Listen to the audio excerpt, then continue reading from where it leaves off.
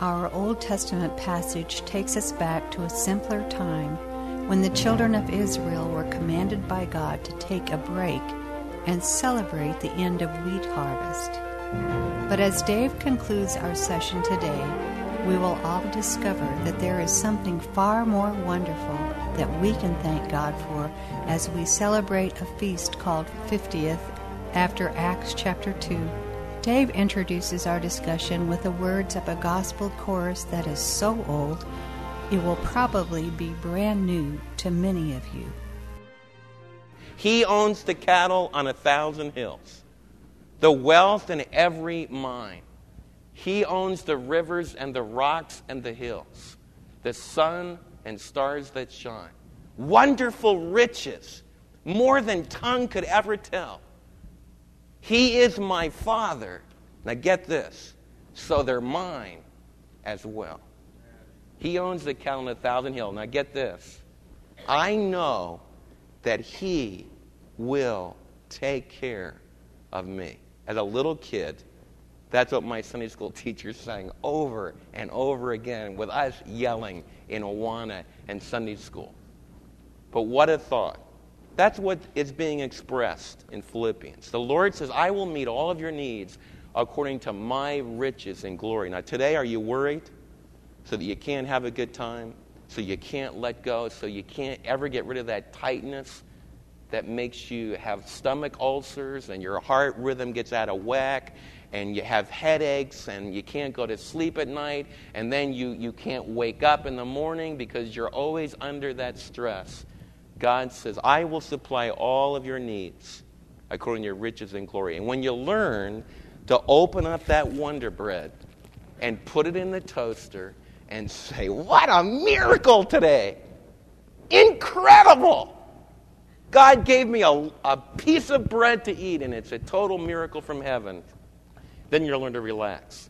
2 Corinthians 9, 6 through 11, just picking in the middle verse. And God is able to make all grace abound to you. Not performance, but grace. All grace abound to you so that in all things at all times, having all that you need, you will abound in every good work. You will be able to give to others out of the abundance of what God had provided for you.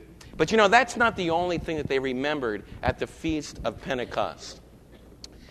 In the Old Testament festival times, they tried to connect the yearly festival with a very important event in the history of Israel. Because one of the things that they did at their harvest festivals, at these celebrations in the spring and in the summer and the fall, was not only just to take time to say thanks God for bread and thank you for giving to me, but they also took the time to remember the great events of what we call their salvation history. Now somebody tell me, what did they remember at the feast that we talked about the last time? The first year feast. The Israelite calendar began with this feast. A lot of you are calling out, the Passover. Now, can anybody tell me that's really sharp in Old Testament studies? Exodus chapter 19, verse 1 says that the children of Israel traveled for so many days. Now, what took place in the history of Israel? Approximately 7 times 7 is 49, plus 1 is 50. What took place at that period of time about 50 days after the celebration of Passover? And then the moving through the Red Sea, and then what happened? The giving of the law. You see, the children of Israel, Exodus 19, verse 1, and it didn't take the rabbis, because they studied the scriptures really hard, it didn't take them long to realize, dang, Passover. Our first feast celebrates the Passover. Our second one takes place 50 days after that offering of the first fruits for the Passover. Now, 50 days later, we celebrate a feast called Pentecost. What historical event can we root that in? And they would celebrate the giving of the law. Now, the literature that we have to prove this goes back to just about the first century. We know for sure that as the temple in Jerusalem was destroyed in 70 AD, And the children of Israel could no longer bring their first fruits to the temple, and they could no longer celebrate their harvest festival because they didn't have a land to grow any crops, and they were scattered all over the world. We know that as Rabbinic Judaism began to develop, that they began to very much connect the Feast of Pentecost with the giving of the law at Mount Sinai. In fact, if you were raised in real strong Orthodox families, at the Feast of Pentecost, at the 50th day feast, the Feast of Harvest, you might not have any wheat to be able to celebrate. You might not have a loaf of bread, but one of the things that you would have is the law of God, that we're studying the book of Deuteronomy. On the first feast day of Pentecost, your daddy would read to you Exodus chapter 19. And he would read that stirring story of the manifestation of God on Mount Sinai and the 10 words of God that thundered out the skillful way to live. And your daddy would teach every one of the family, we need to be obedient to this moral code. We need to fulfill the law of Moses. It is our life. Then your daddy on the second day of the feast would read a romantic love story, the book of Ruth, that talked all about the harvest time and about God taking care of his people even when they were scattered and even when they became aliens, and how God reached out even to a Moabite girl and brought her into a relationship with himself. And you would be taught those stories every Pentecost. Your dad would read through the book of Ruth. And you would be reminded about God's gracious giving of the law, and then in the book of Ruth, his gracious promise that one day a son of David would come. And those two things would become ingrained in your thinking about Pentecost. You say, Dave, well, we don't live under the law. What should Pentecost mean to us? And that's the third thing I want to talk to you about today. You see, as believers, we don't think of the rhythm of the seasons under the New Testament covenant. We don't have to celebrate the Passover at a certain time. We don't have to celebrate the Feast of Tabernacles at a certain time. But maybe we would do well to catch the rhythm of the seasons again and do well to remember the salvation history that it represents. Because in the book of Acts, turn to Acts chapter 2, God chose to do a very special thing at Pentecost. And what I would like you to see is I want you to make this connection. Harvest, the gift of the law, which was the essence of the Old Testament celebration of Pentecost. In Acts chapter 2, the Lord God of heaven connected Pentecost with one of the most significant events that ever took place in the church. It was the giving of the Spirit and the birth of the church. Look what it says in verse 1 of chapter 2. When the day of Pentecost came, they were all together. Oh, I love that. God's people need to be all together. You usually have to say, when the day of Pentecost came and God's children were scattered like quail because they were fighting and arguing, they couldn't get along, and they couldn't agree on what clothes you're going to wear and what music you were going to sing and when you were going to have services. God's children were all everywhere. That didn't say that. I love it. Love Luke's stress upon togetherness. When they were all together. The early church, 120 of them, at least at the beginning, all 120 were all together in one place. Really important because remember in the Old Testament, God says 3 times a year, I want you to come to the one place that I'm going to choose for you, which in their culture was the city of Jerusalem. So this is the manifestation. These Jewish believers are gathered together in one place. And look what happens. Suddenly, a sound like the wind, like the blowing of a violent wind, came from heaven. And it filled the whole house where they were sitting. That's an incredible thing. As these 120 believers were together, suddenly it was like an incredible storm was coming up. And the wind began to blow. And you say, well, Dave, what in the world does all that have to do with anything? In the Old Testament, the prophets would hear the voice of God in the wind and would speak about the wind. Elijah liked to talk about the voice of God that revealed to him the word of God in the wind. Often in the Old Testament, the wind is related to revelation of God. In fact, interesting enough, the very word in the Old Testament for spirit, the word spirit in the Old Testament means the wind. Same thing with the Greek translation. So the idea of God revealing himself is very much connected to the wind. There's a lot of reasons for that. Remember, the Lord Jesus says the wind blows where it desires, and you can't tell where it's coming from and where it's going. In other words, you don't have control over it. And he says, so is everyone that's born of the Spirit. As we heard Pat give his testimony, you know what that was a testimony of? The wind of the Spirit. On Friday night at our high school football game, as I moved around and went, back and forth, and you meet different people, there were some young cowboys just like Pat that were there. And some of those young cowboys are doing exactly what Pat was doing. And a lot of those young cowboys could care less about what I'm teaching about today. They could care less about being a preacher.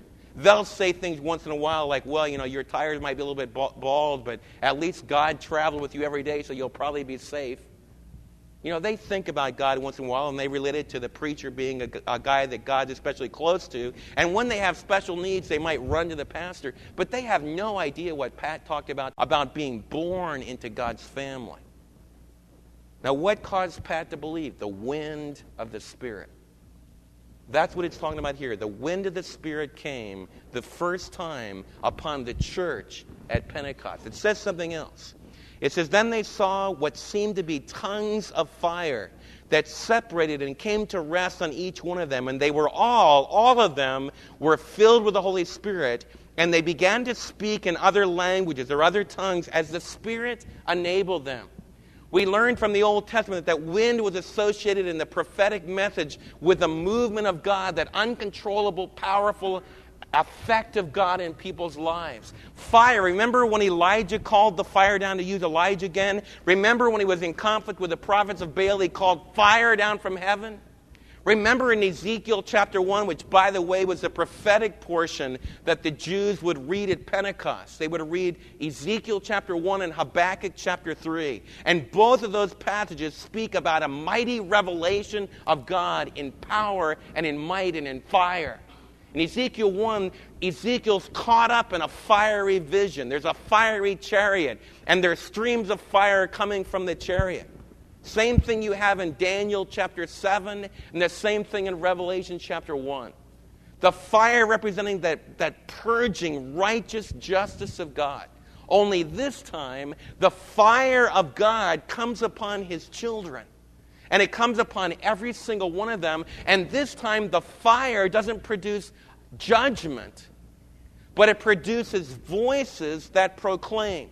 My intent is not to get into a big debate about what they did with their mouth and what tongues is and everything else. The incredible thing about that debate is so many of us miss the really obvious truth.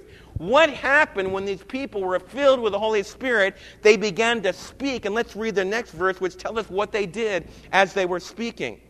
It says, and when they heard the sound, a crowd came together in verse 6 in bewilderment. They couldn't figure out what was all the hoopla was about. Whenever there's kind of a disturbance, whether it's the Dallas Fair or whether it's in a church or anywhere, people gather together. So people start running to see what in the world's going on.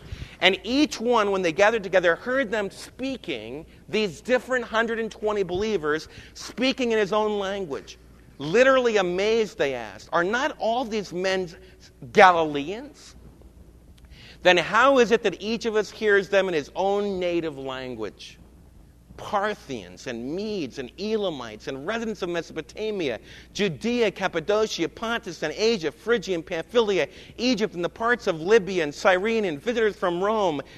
How in the world do all of these people, in fact, Luke just piles one nationality after another. It's almost like he's making a catalog of the ancient world. Why is he doing that? And then he leads right into Peter's speech, which presented the message of the resurrected Christ. You know what Pentecost should mean to us? Pentecost should mean, number one, we've got to learn to be thankful for the seeds and for the simple loaves of bread.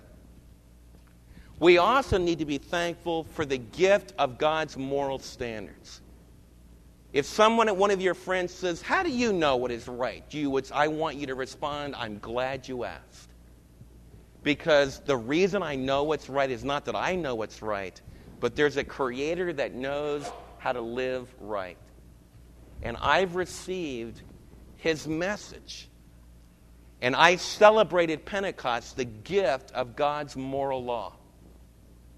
But you know what? I celebrate something far more. Because under the old covenant, none of us could keep that law. You know what happened at Pentecost? God sent His Holy Spirit into believers' lives so that they could fulfill the moral law of God. Paul put it like this in Galatians chapter 5. If you respond to the fruit of the Spirit, which is love, joy, peace, long-suffering, gentleness, all those marvelous fruit, you know what Paul says? Those that live according to the fruit of the Spirit, they don't need any law, because the law is their very nature. The fruit of love, joy, and peace, all those fruit of the Spirit, you know what it is? It's the reality of God's personality living inside of us to enable us to fulfill what is celebrated at Pentecost, the gift of the moral law of God, because the Spirit of God is within us. How many of you have ever gone through a feeling? Old J.W. that used to come to our church used to say, there's times, Dave, when I just don't feel spiritual at all. And a lot of you that are old-timers remember J.W. getting up in his sharing time and says, I feel totally ungodly today. Didn't put it exactly like that, but that's what he meant. Did any of you ever have a spirit inside where you feel like, I just don't feel like being very spiritual today? Now, what do you do when you feel like that? You know what a whole lot of you do? You do what all the rest of our society does. You go, I don't feel like it, so I'm not going to do it.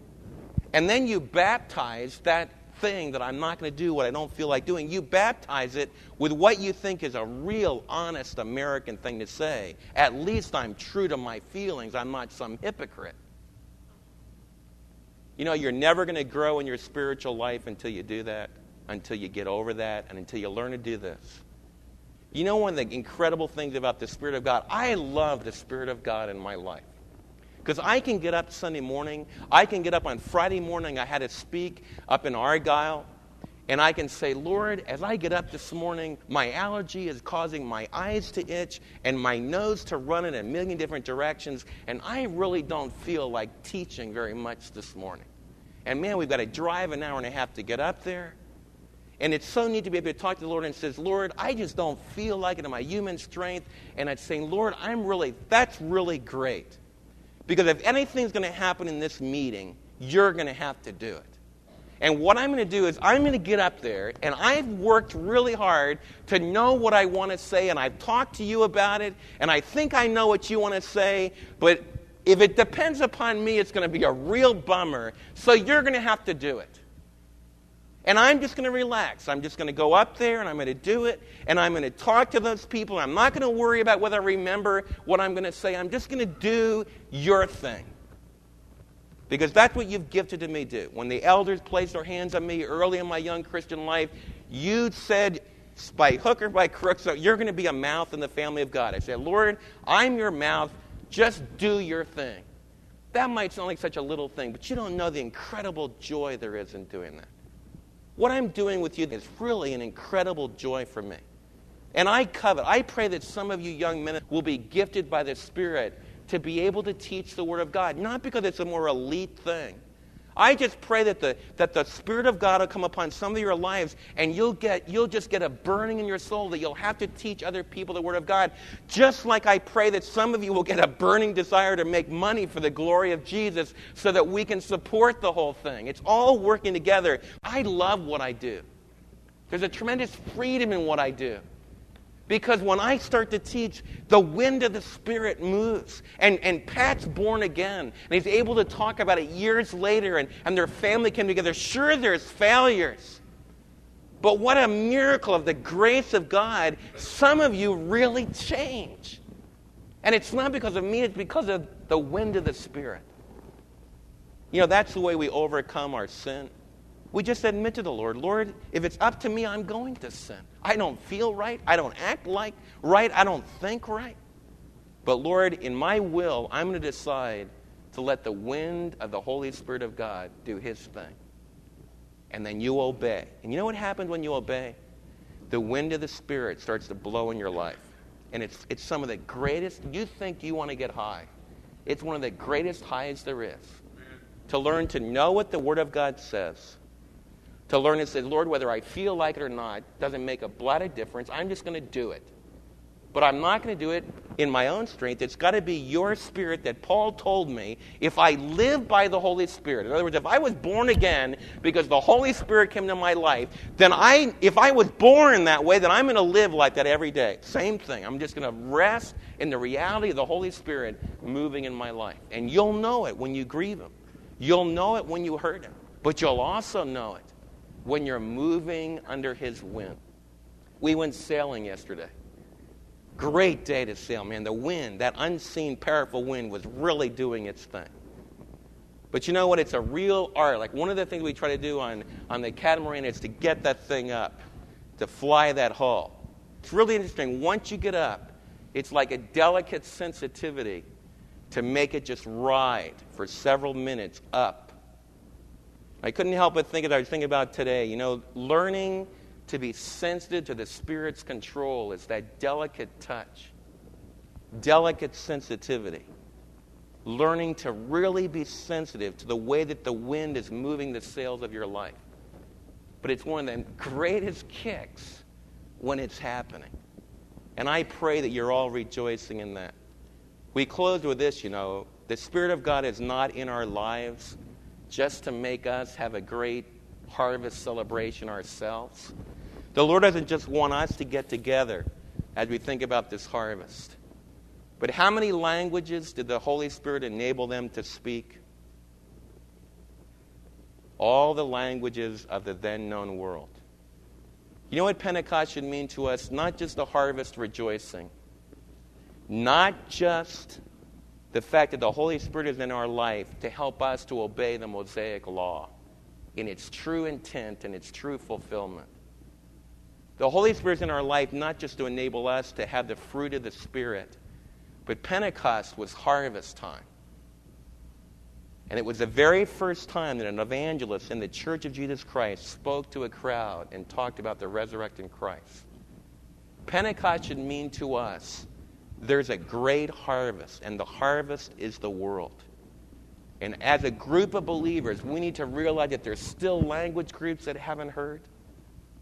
Even closer to home, there's still kids in our high school, still kids in our grammar school, still kids in our colleges, still people at work, still some retired folks that still don't understand. They haven't gotten it yet, that it's a free gift. Just like Pat related to us earlier, Christ died for our sins. He rose again. Just trust Him, and you can have eternal life. And our church family needs to have a Pentecost renewal where we see the harvest field is the world, and we're involved in trying to plant that seed all over this planet, believing that the wind and the rain of the Spirit of God will cause it to grow. And one day, the final thing that Pentecost reminds us of, all the celebration and all the rejoicing here on planet Earth, is ultimately going to culminate in a great harvest celebration in heaven. Because Revelation and the book of Hosea and all those great prophetic books close with a great final, ultimate harvest celebration. Only you know what? The party is going to never end. There will be no fat lady that ever sings. Because it's going to go on forever and ever and ever and ever. And we want all of our friends to be there. Rejoice. Let the Spirit produce the law of God in your life. But most of all, let that Spirit of God change your life and then give you a mouth and give you a life that plants that seed of the gospel of Jesus Christ. Let's pray. We're thankful for the way that we can begin way back in the book of Deuteronomy chapter 16, and then we can move through the old covenant into the new covenant. And Lord, you're just so creative in the way that you bring things together to give so much meaning. And I pray that whenever we hear the word Pentecost, that we will remember harvest, that we will remember the fulfillment of the law, and we will remember the need to take this glorious good news into all the earth. In Jesus' holy name we pray.